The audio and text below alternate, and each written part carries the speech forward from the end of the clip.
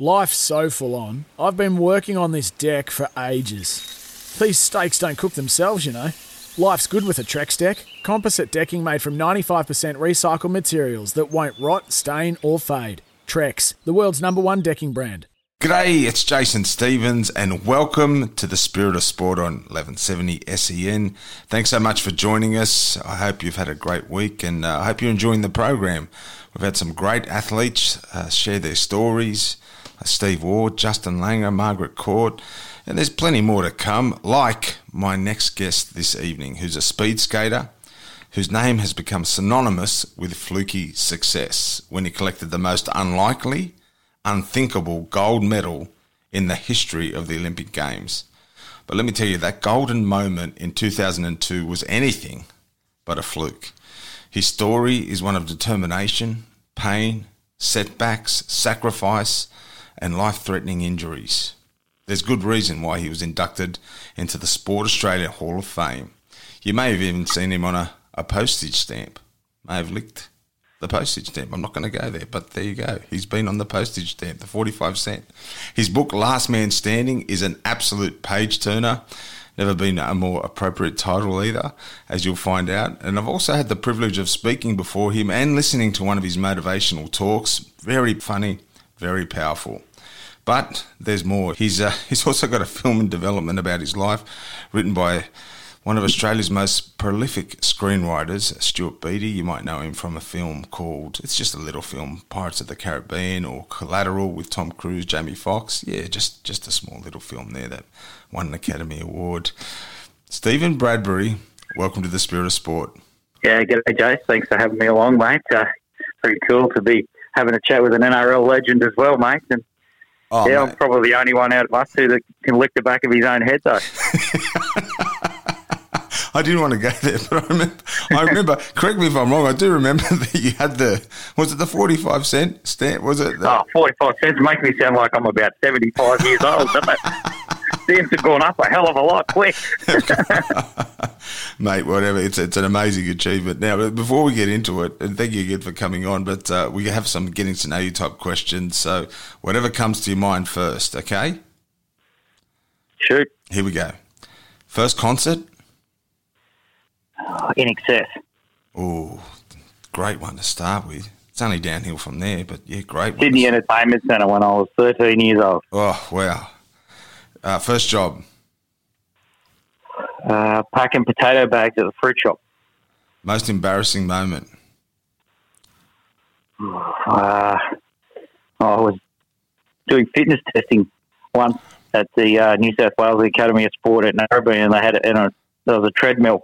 One of my teammates was seeing how fast he could run on the treadmill, what top speed he could get to, Yeah. and it was a really wide treadmill, like a metre and a half or whatever, and he was across to one side, and I thought, well, I'll jump on next to him and see if I can run next to him at the same time, and he's doing like 31, 32 kilometres an hour, and I jumped on the side of it and got spat all the way across the lab testing area and into a bookcase of shelves, and the whole shelves all crashed around me, and there was some big wigs from the Australian Olympic Committee there, and everyone was pissing themselves laughing.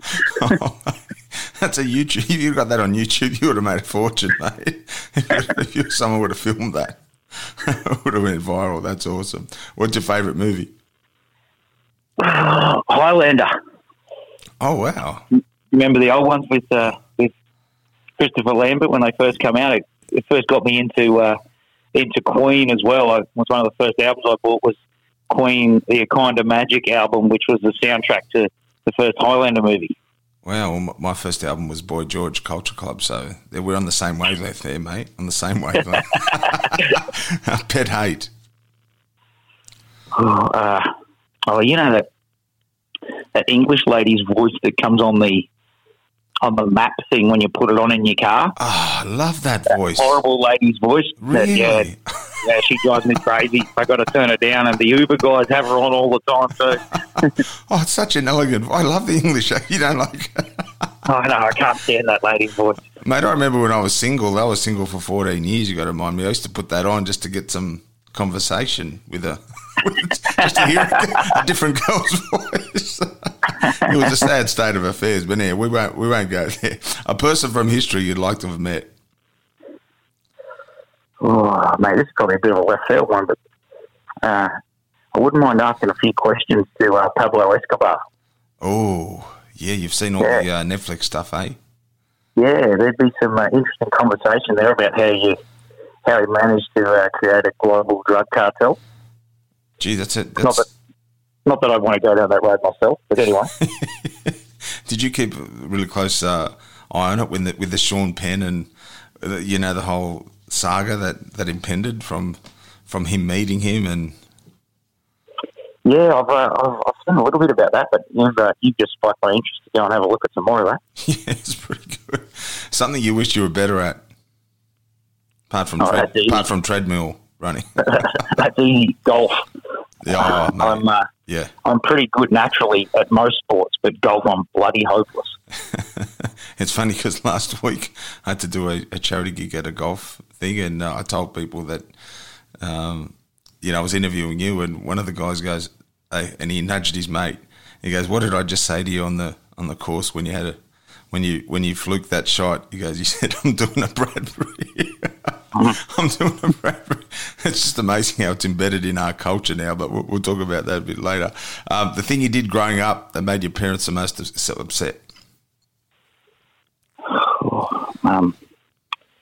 So the street we lived in, Kingsclear Street in Campbelltown, Western Sydney. My brother was the youngest out of all the kids in the street, and I used to set it up. We used to play cricket in the street, and all the kids would have a bat. My brother would always be last, and as soon as it was his turn to bat, everyone would run home. Because I was a prick of an older brother, and my parents hated me for doing that to him. Oh, that's awesome. So he wouldn't get a bat. Oh, fantastic. That's horrible, isn't it? It is. But, mate, it's the way it is. It's a rough world, mate. You're just preparing him. What's the lesson that's taken you the longest to learn? Probably when there's something that's emotional or big picture that you're talking to someone on the phone about or replying on the email and you get emotions coming through it, I sometimes still forget that I need to sleep on it before I respond. Yeah. Because my responses the next day are so different than what they are when you're typing or talking with emotion. Yeah, that's a good call. And they're so much better judged the next day, and you don't get yourself into anywhere near as much hot water. Yeah, put it in drafts. Write it, get it out of your system, but put it in drafts. Don't send it. Amazing how much you take out when you get to the next day. That's right. What's the biggest thing you've been nervous about? Recently, probably when I went on Survivor in 2019, and I reckon it was justified because I really struggled to be myself with the camera on all the time. Yeah, right. It was something that I learned about myself by having the cameras on you 24/7. That I just found it hard to be my natural, easygoing self all the time. So that was with my old teammate, Matty Rogers? No, I was on the next season after him. Oh, you're on the second season, right, that's right. Yeah, ET was on there. ET, sorry, that's right. I got on really well with ET. We're mates now, but there's some other people on the show that definitely wouldn't call me their mate. How could you compare the training of that to what you put yourself through? Because, you had 14 years of just torturous, training. And, I played professionally 14 years as well. So when I read that about you, how long your career went for, the training came to mind. But how can you compare that to Survivor? And because that looked pretty intense. Mate, there's no comparison there. Whilst the Survivor thing was tough,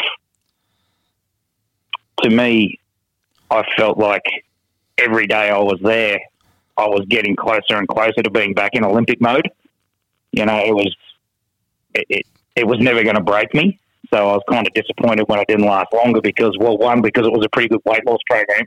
and and two, I could really feel all that adrenaline and serotonin starting to pump through my veins, and it was really good to know actually that my body could adjust back down, because I'm not as fit as I used to be, Jace. I'm not sure if you're as fit anymore as you used to be when you played. But no, I'm not. My wife will attest to that.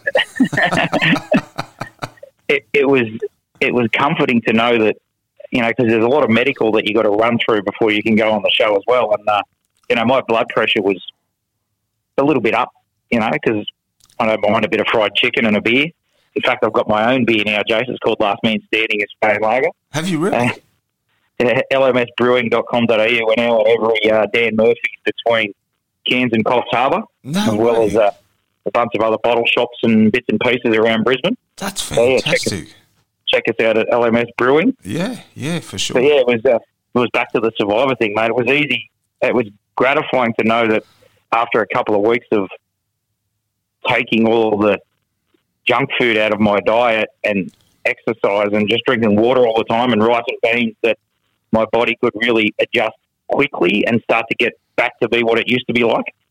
Yeah, right, yeah. Because it's been, so long. I keep training, but not at the intensity of and I've often thought whether I could, because I'm 48, just turned 48 a couple of days ago. Happy birthday, whatever. But yeah, no, moving on. It was also Elvis's birthday, so it kind of takes away the limelight from my special day. But and my anniversary, because I was smart enough to put it on the same day as my birthday, so I'd never forget. But I was actually thinking here because I'm going to do the Sandhills again at Cronulla, and I just didn't know whether you could go back to a similar type. Obviously you're training full time; it's different, but that's good to know that your body could respond if you give it the time and attention. It was, mate. Yeah, Sandhills at Cronulla. You're bringing back some memories for me there too. I remember one of the first times I did them when I was training back in Sydney when I was a kid, and the chafe that I got from running through that salt water is something I'll never forget.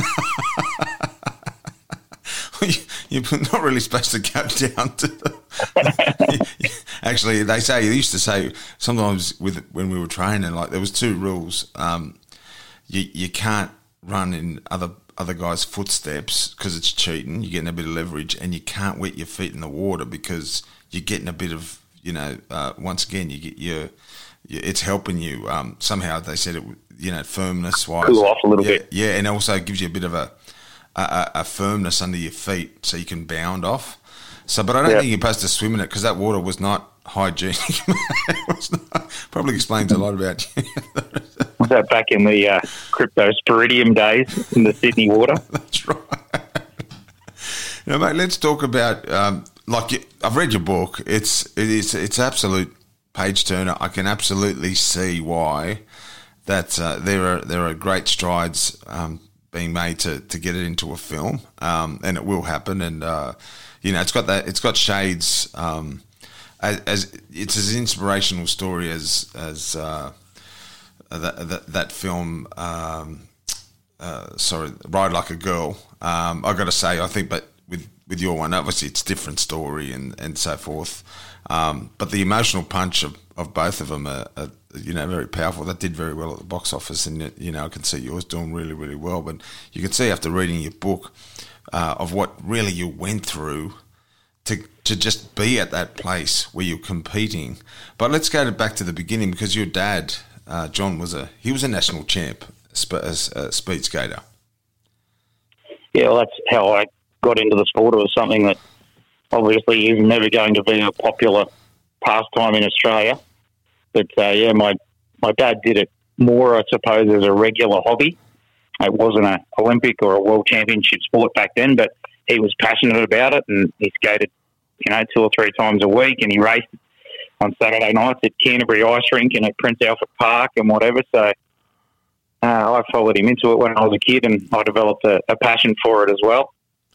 I remember I won the under-13 National Speed Skating Championships when I was 10 years old, and the kid who got the bronze medal also finished last. That's I got to say, you got to be pretty dedicated to go into a sport as a young man. You know, like we're always worried about what other people think, or especially the boys. You know what I mean? Like your mates, what they're thinking. To put on a full Lycra suit. Oh yeah, mate, I copped it. Yeah. At Campbelltown High School, you can imagine that. But it's funny how it all returns. Like now you see all these guys, 50 plus, big bare bellies, walking into the coffee shops, getting off their bike, and they're the mammals, middle-aged men in Lycra.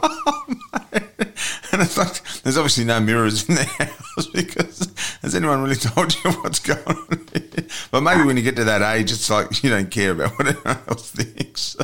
And do they really need the Lycra? I mean, what does it do? I remember watching an advertisement in the lead up to the 2010 Winter Olympic Games, and you kept saying, "What's luck got to do with it?" You know, could you tell us a bit more about the sort of training you did? Because I remember reading in your book, there's an awesome photo in 2000 where you broke your neck in a training crash, and you have this. Is it a halo brace that had 4 pins that were screwed to your skull? Which you had to have regularly tightened, and it just looked extremely painful. Yeah, I don't know if they use those halo braces anymore, but they were definitely prehistoric and a little bit morbid. And they were to immobilise your neck because I had a few fractured vertebrae in there, and yeah, it was a time in my life where I had that thing for a little over 2 months where I had a lot of time to reflect, and I'd already competed at the Winter Olympics 3 times by that point, and I hadn't done my best at any of them, and it was driving me crazy. So, and I had 2.5 months at that point where I thought about the big picture a lot because I had nothing else to do. And I thought, well, when this thing comes off my head, I've only got 16 months of hard work to go to get to my 4th Winter Olympics. So even though I don't really have a realistic chance to win anymore, my best days are already behind me. Wow. If I don't have that one last shot at it, I'm going to kick myself for the rest of my life. So if I've got to die for it, I will. Let's go. So how are you doing, like, financially during this whole time? Because I spoke not long ago to Margaret Court, and you know, back in her day, she was getting, like, they're playing at Wimbledon, they're getting $10 a day, and that was it. But you know, you've brought this sport really to Australia on a significant level in terms of its awareness. But it wasn't that case, you know, before your great win. So how were you doing? Was it a tough journey, like to make ends meet?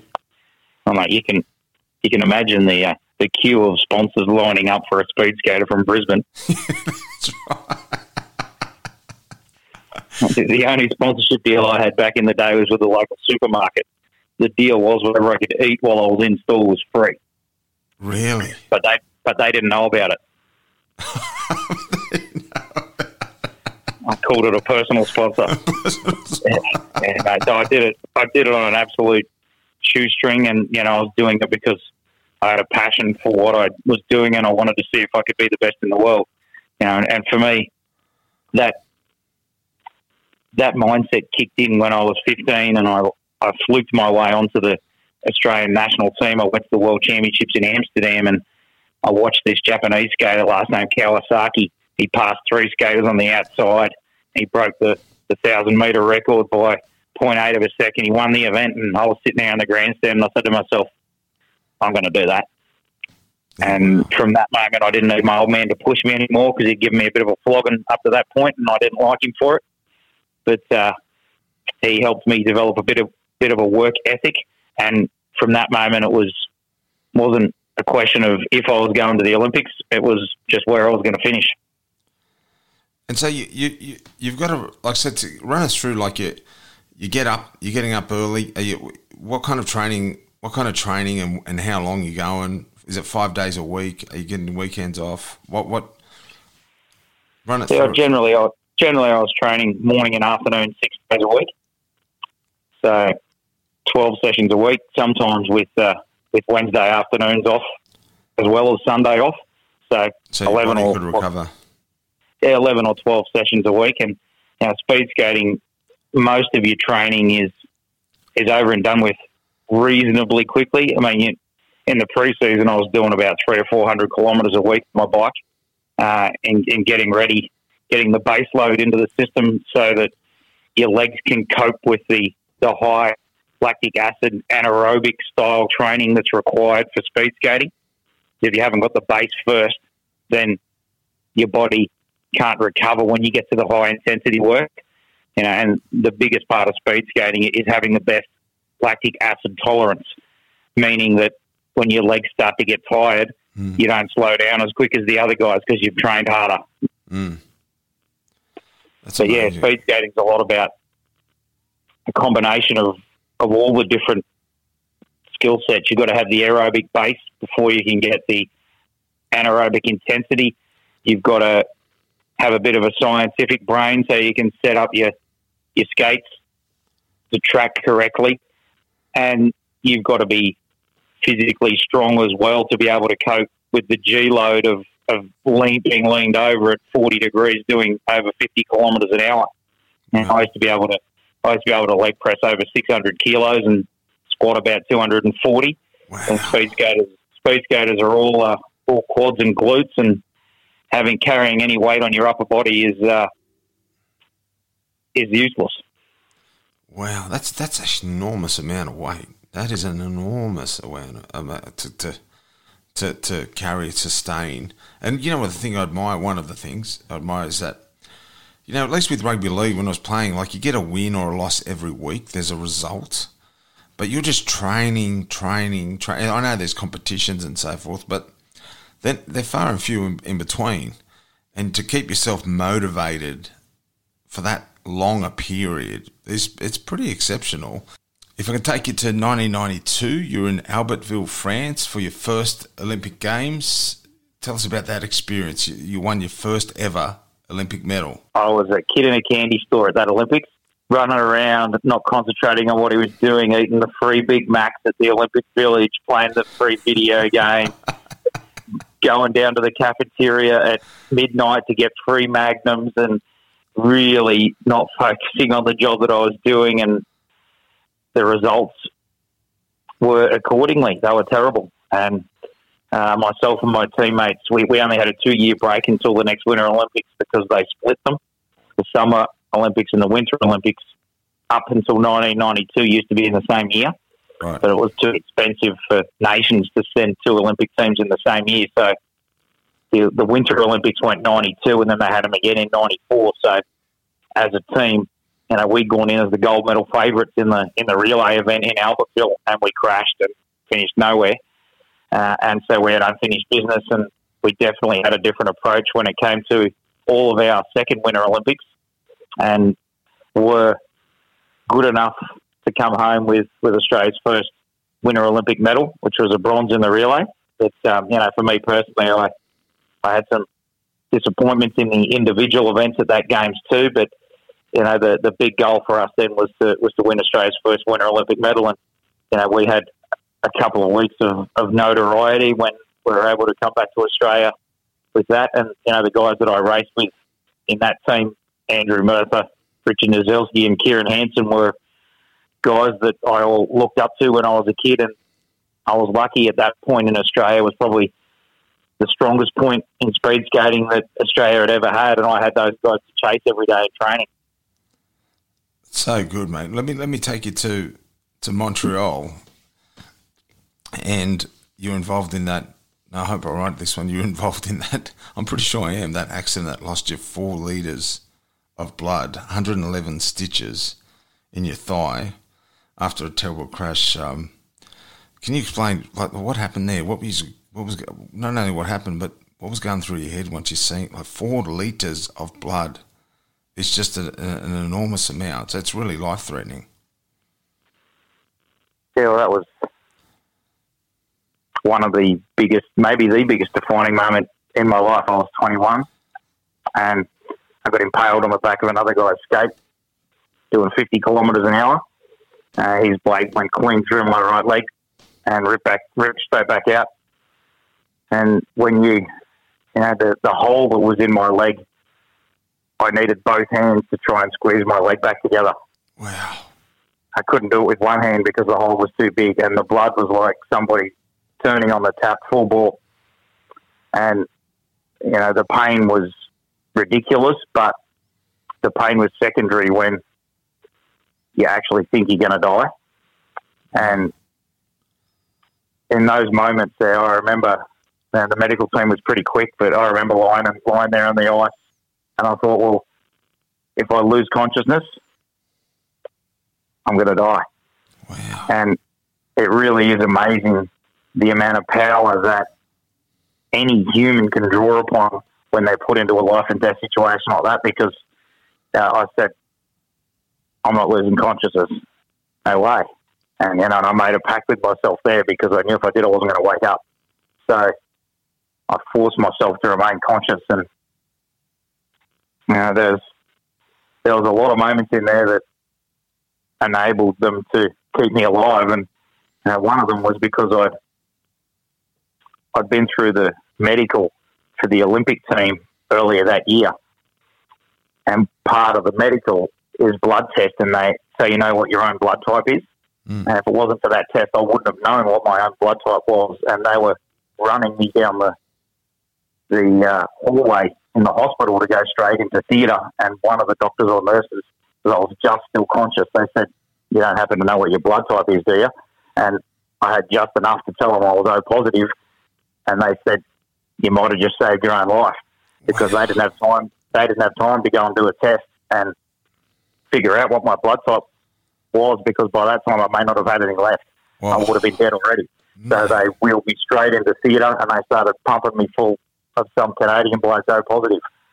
Far out. That's phenomenal. That is phenomenal. I mean, obviously I'm a person of faith, and I like to think there was some divine intervention there for all those circumstances leading to you. But did you ever think of that next realm or anything when you were in that place? Did you ever think?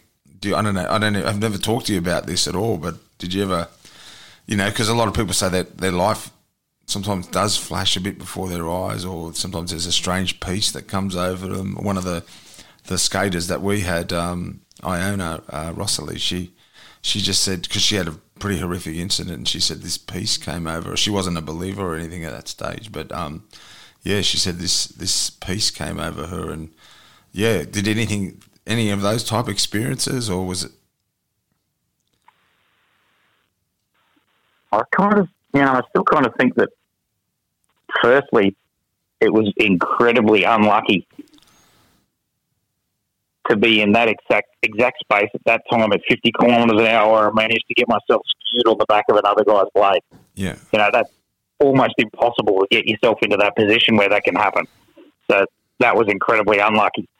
But, from there to have all the pieces fall into place where the doctor from the Canadian speed skating team, he happened to have a tourniquet in his medical kit, which, they got that onto my leg very quickly and virtually stopped the blood loss after about a minute. Wow. And so, if I had bled for another 10 seconds without the tourniquet, I would have had no blood left as well. So, there was a lot of pieces that fell into place there very quickly. If that crash had happened in Russia or China, I'd have been dead. Mm. But, I think for me, it really reinforced that I had a lot of unfinished business in the sport. And I was kind of able to use the whole ordeal as a little bit of a positive going forward, because if you look hard enough at anything, you can find a positive. 2020 has been a pretty crappy year for most people. Yeah. Doing what I do in the speaker and entertainment business, I went from 100% to zero in about 48 hours, and it doesn't look like it's coming back anytime soon. And we're nearly a year later. Yeah. But, I was able to draw on the positive in that when I came back to the sport, if I was having a hard day in training and the lactic acid was building up in my legs and it felt like it was too hard, well, I'd try and think back when I was lying on the ice in Canada with 3/4 of my blood spilled around me, and that day in training wasn't so hard anymore. I mean, that to me, if I put myself in that position where, you have that horrific injury, I mean, the fear to overcome is the mental side of it is something that I'd like to know how you came it because, you know, like to get back on the ice, was there any fear and trepidation? I mean, because it's, you know, there's not many sports, to be honest with you, that you could, you know, really potentially die from when you go back out there. But yours was freakishly one of them. And then to get back on the saddle, how did you mentally, you know, prepare for that? There's a long. I've always been a big heavy metal fan, Jake, and there's a couple of lines from a band that is one of my favourites, Anthrax. There's a line that they use in one of their songs called "Perpetual Motion," and the line is, "What doesn't kill you makes you stronger."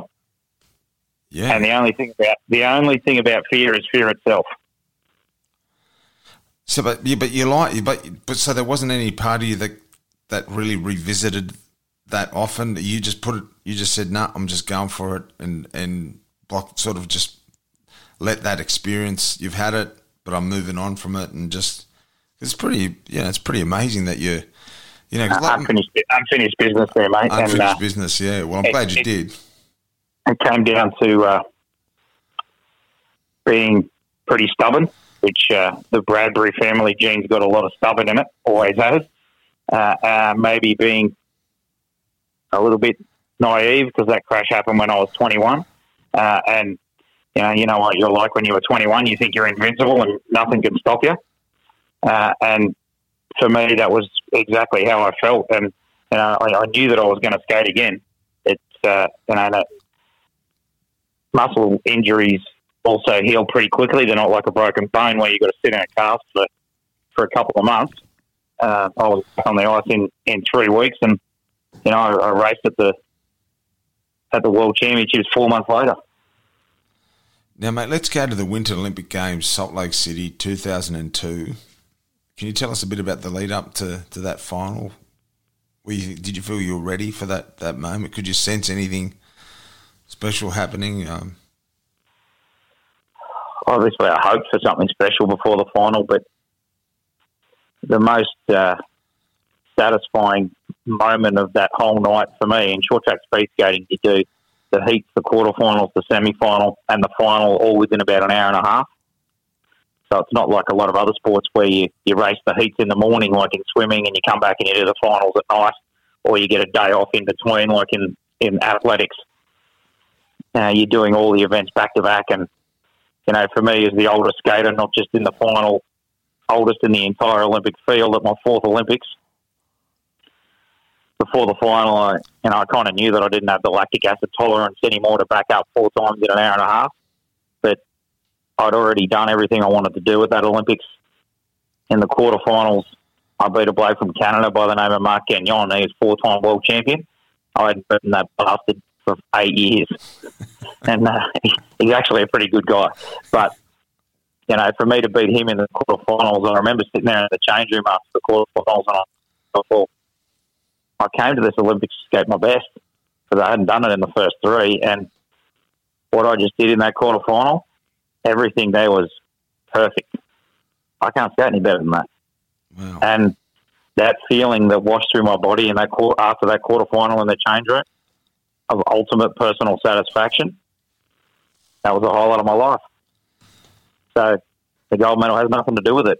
And, you know, for anyone out there who's listening who's feeling like they've had a pretty ordinary 2020, then maybe my advice is, well, you might need to downsize a little bit, because I certainly have. And when my business was taken away, when COVID hit and my income drawn to zero, I was a pretty negative prick for a couple of weeks and not a good bloke to be around. And I went out and I did something that I'd never done before. I bought a hedge trimmer. I downsized enormously, and I borrowed my dad's second lawnmower. I've never known why my dad's had 2 bloody lawnmowers all his life, but he always had. I've never done my own gardens, ever. I just did one yesterday. So now I do my own gardens, and my hedges have never looked better, and I get that little bit of personal satisfaction every time I look at them. Yeah. And it's downsized massively, but you got to start somewhere. So if you're listening to this and you can't remember the last time you got some personal satisfaction, it's time to go get some. Well, a really good Brisbane boy who you might have heard of, Johnny Lang, who was a coach with the Sharks. I had him there, and of course a Queensland legend as well, and took Penrith to the comp. He used to do his lawn, even though he was coaching and busy, and I used to do my lawn. And I remember one day going, I better go back and do the lawn. He goes, let me just tell you something, Jace. If you're doing your own lawn, it's a very good problem to have. Just think about that. I've never since then, I've never taken it for granted, and I've always had a good attitude when I've done the lawn, because I'd go, I've got my own house. It's a great problem to have. Do you know what I mean? And just be thankful for what I have, as distinct from, the bumps and the bruises and all that type of stuff. It's a great attitude, I thought. I've kept it with me. With Johnny. Yeah, I wish I had started a bit earlier on that front. But, did you watch the Chicago Bulls thing? What was it called? I did. The Last Dance. The Last Dance. Yeah, there was that one episode in there where they were talking about Larry Bird when he moved to Detroit, I think it was, and he was on some ridiculous $13 million a year or something, and he used to get a crowd of people out in front of his house every weekend filming him mowing his own lawn. That's right. I got to say, if I probably had that kind of coin, I'd probably delegate that. But no, that was great. I know that was really good. I loved it. That was a fantastic series, wasn't it? Like the coaching, they were at another level in the States. I think, don't you think, like in terms of their input from coaches and just the resources, and compared to what, particularly a bloke like yourself who's really hand solo in many ways, like motivating yourself, and that's why it's really it makes it all the more extraordinary, your win, and the fact that you become an overnight sensation, and pretty much instantly. How did you handle that? Were you sort of ready for that attention? Mate, going from a speed skater training in the back blocks of Brisbane at Acacia Ridge in complete anonymity to becoming probably Australia's most recognisable person overnight. Around the world. Was a shock to the system, to say the least. And that's right. I remember I flew back from the Olympics on business class. I'd never even seen business class before, let alone sat in the seat. And and I'm walking up the gangway of the plane after I've landed in Brisbane, and at the end of the gangway I can see hundreds of people and cameras and lights, and I thought, there must be someone famous on this flight. And then I stopped and I went, oh, shit, I think it's me. And yeah, it was certainly a whirlwind couple of years after that point. And for me, it was something that I'd been training my guts out, 5 hours a day, 6 days a week for 14 years, and no one wanted to know. And then everyone wanted to know, and I had plenty to tell. Well, mate, I've heard you speak live, and for any corporates out there listening, it's once obviously things resume. Any corporates, mate, I'm going cheap at the moment. Can you still do what? You can still do it all by Skype or Zoom, I imagine. Yeah, it's a little bit of that virtual stuff out there, mate, but yeah, it doesn't really have the same. No, it doesn't have the same punch, but it was exceptional, mate. You couldn't hear a pin drop in your whole presentation apart from the laughter, because you got a great sense of humour and real Aussie sort of American type stuff. But so if there's any people listening out there, I really hope it bounces back for you. Yeah, me too, mate. StephenBradbury.com.au. Now, 2002 Olympic Games are come and gone. I talk a lot to athletes about retirement. How did you transition yourself? Well, mine was certainly different than most. I knew that Olympics in Salt Lake City, win, lose or draw, was the end. Mentally, I'd struggled to even get to that fourth Olympics. and physically my recovery wasn't what it used to be. So being able to compete was and do my best at the games was extremely gratifying, as I mentioned. But yeah, retirement was probably for 2 years, mate. I drank too much. I hadn't really partied through my youth because I'd been training for the Olympics the whole time. Yep. And I'm 28. I've come back to Australia now as a celebrity, which is a word that I hate because anyone who thinks they're a celebrity, well, I certainly don't think I'm one, but it's a strange word. And everybody in Australia wanted to buy me a drink. And I suppose I was pretty happy to accept them there for a while. And like athletes do, I pushed myself pretty hard down that road as well. And I was still pretty fit. I had pretty good recovery, so I went hard at it. And that was a downward spiral there for a while. And I'd always planned on becoming a firefighter. And once money, I suppose, and sponsors and speaking at conferences and all that sort of thing started to come really easy for me for a couple of years,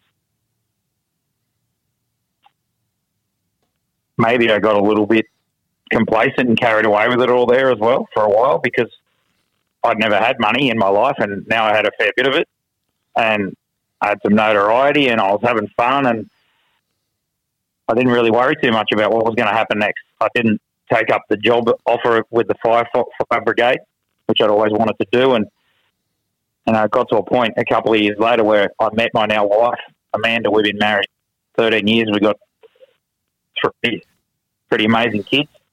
And she sort of helped me downsize a little bit again because I'd done something pretty big in my life by winning Australia's first Winter Olympic gold. And if I weighed it all up, well, I've probably done the biggest thing in my life that I'm ever going to do, and I'm 28. So I had to downsize, and she helped me break things down, and that was where I actually turned my brain back on again and stopped being a bit of a dickhead. And I said to myself, well, geez, I'm getting paid pretty okay to go and speak at conferences and events, and am I really that good at it? I'm all right. I've done a little bit of work. I've got a half-decent keynote presentation together, but, geez, I could be a lot better at this, and what would happen if I did? So I started working with a professional speechwriter and a comedian, stopped drinking, and really started getting my act together. And, you know, people told me that I better go and find a real job because you can't be a speaker for the rest of your life. And then I started approaching speakers bureaus and finding the right people, and it went from something that I was doing 2 gigs a month to 2 or 3 gigs a week pretty quickly and became a full-time job, which has been the case for the last 15 years until COVID came along. Wow.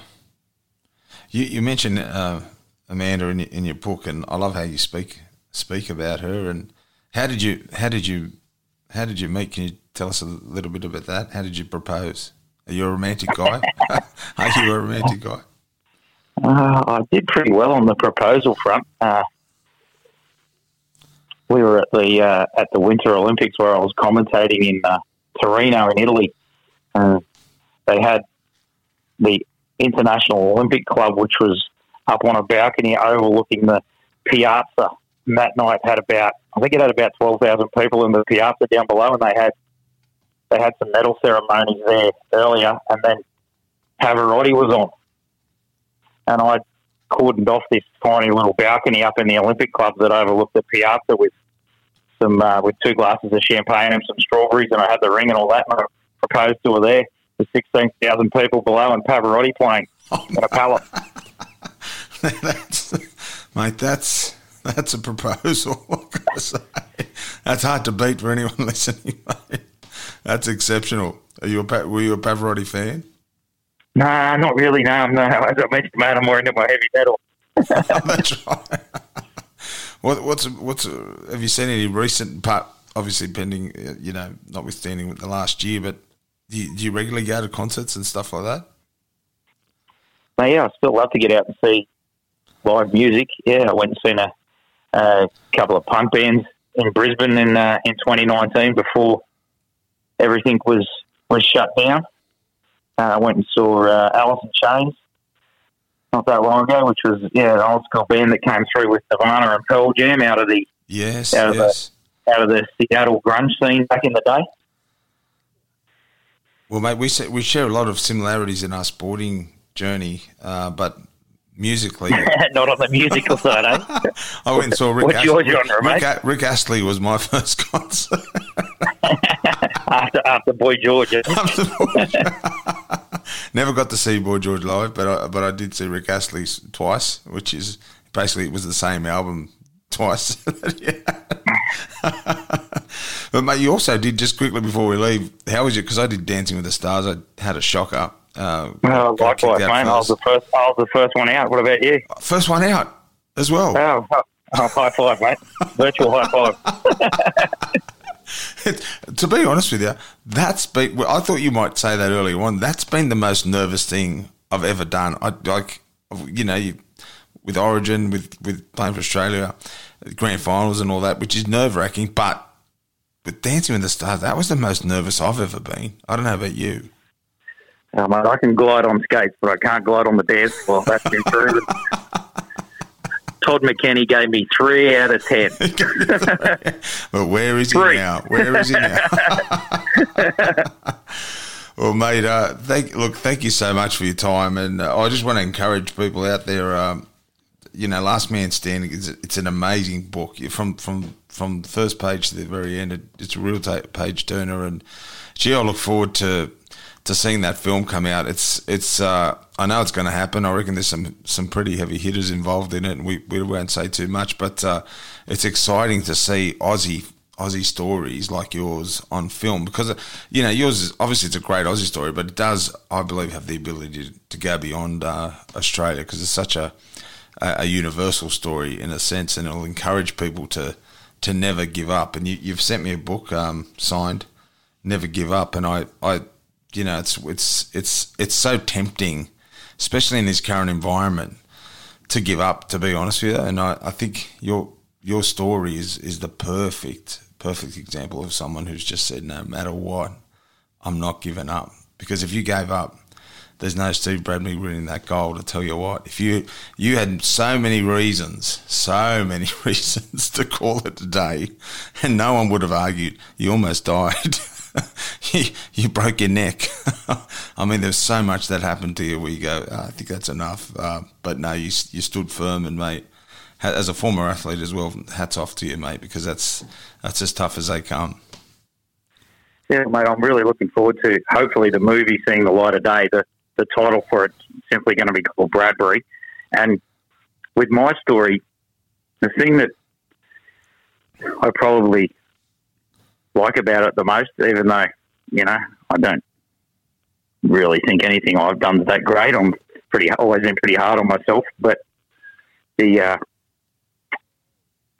story is one that the average bloke on the street, I don't think they can attest to be Michael Phelps or Kelly Slater or Valentino Rossi, because they're just, above the average person's ability.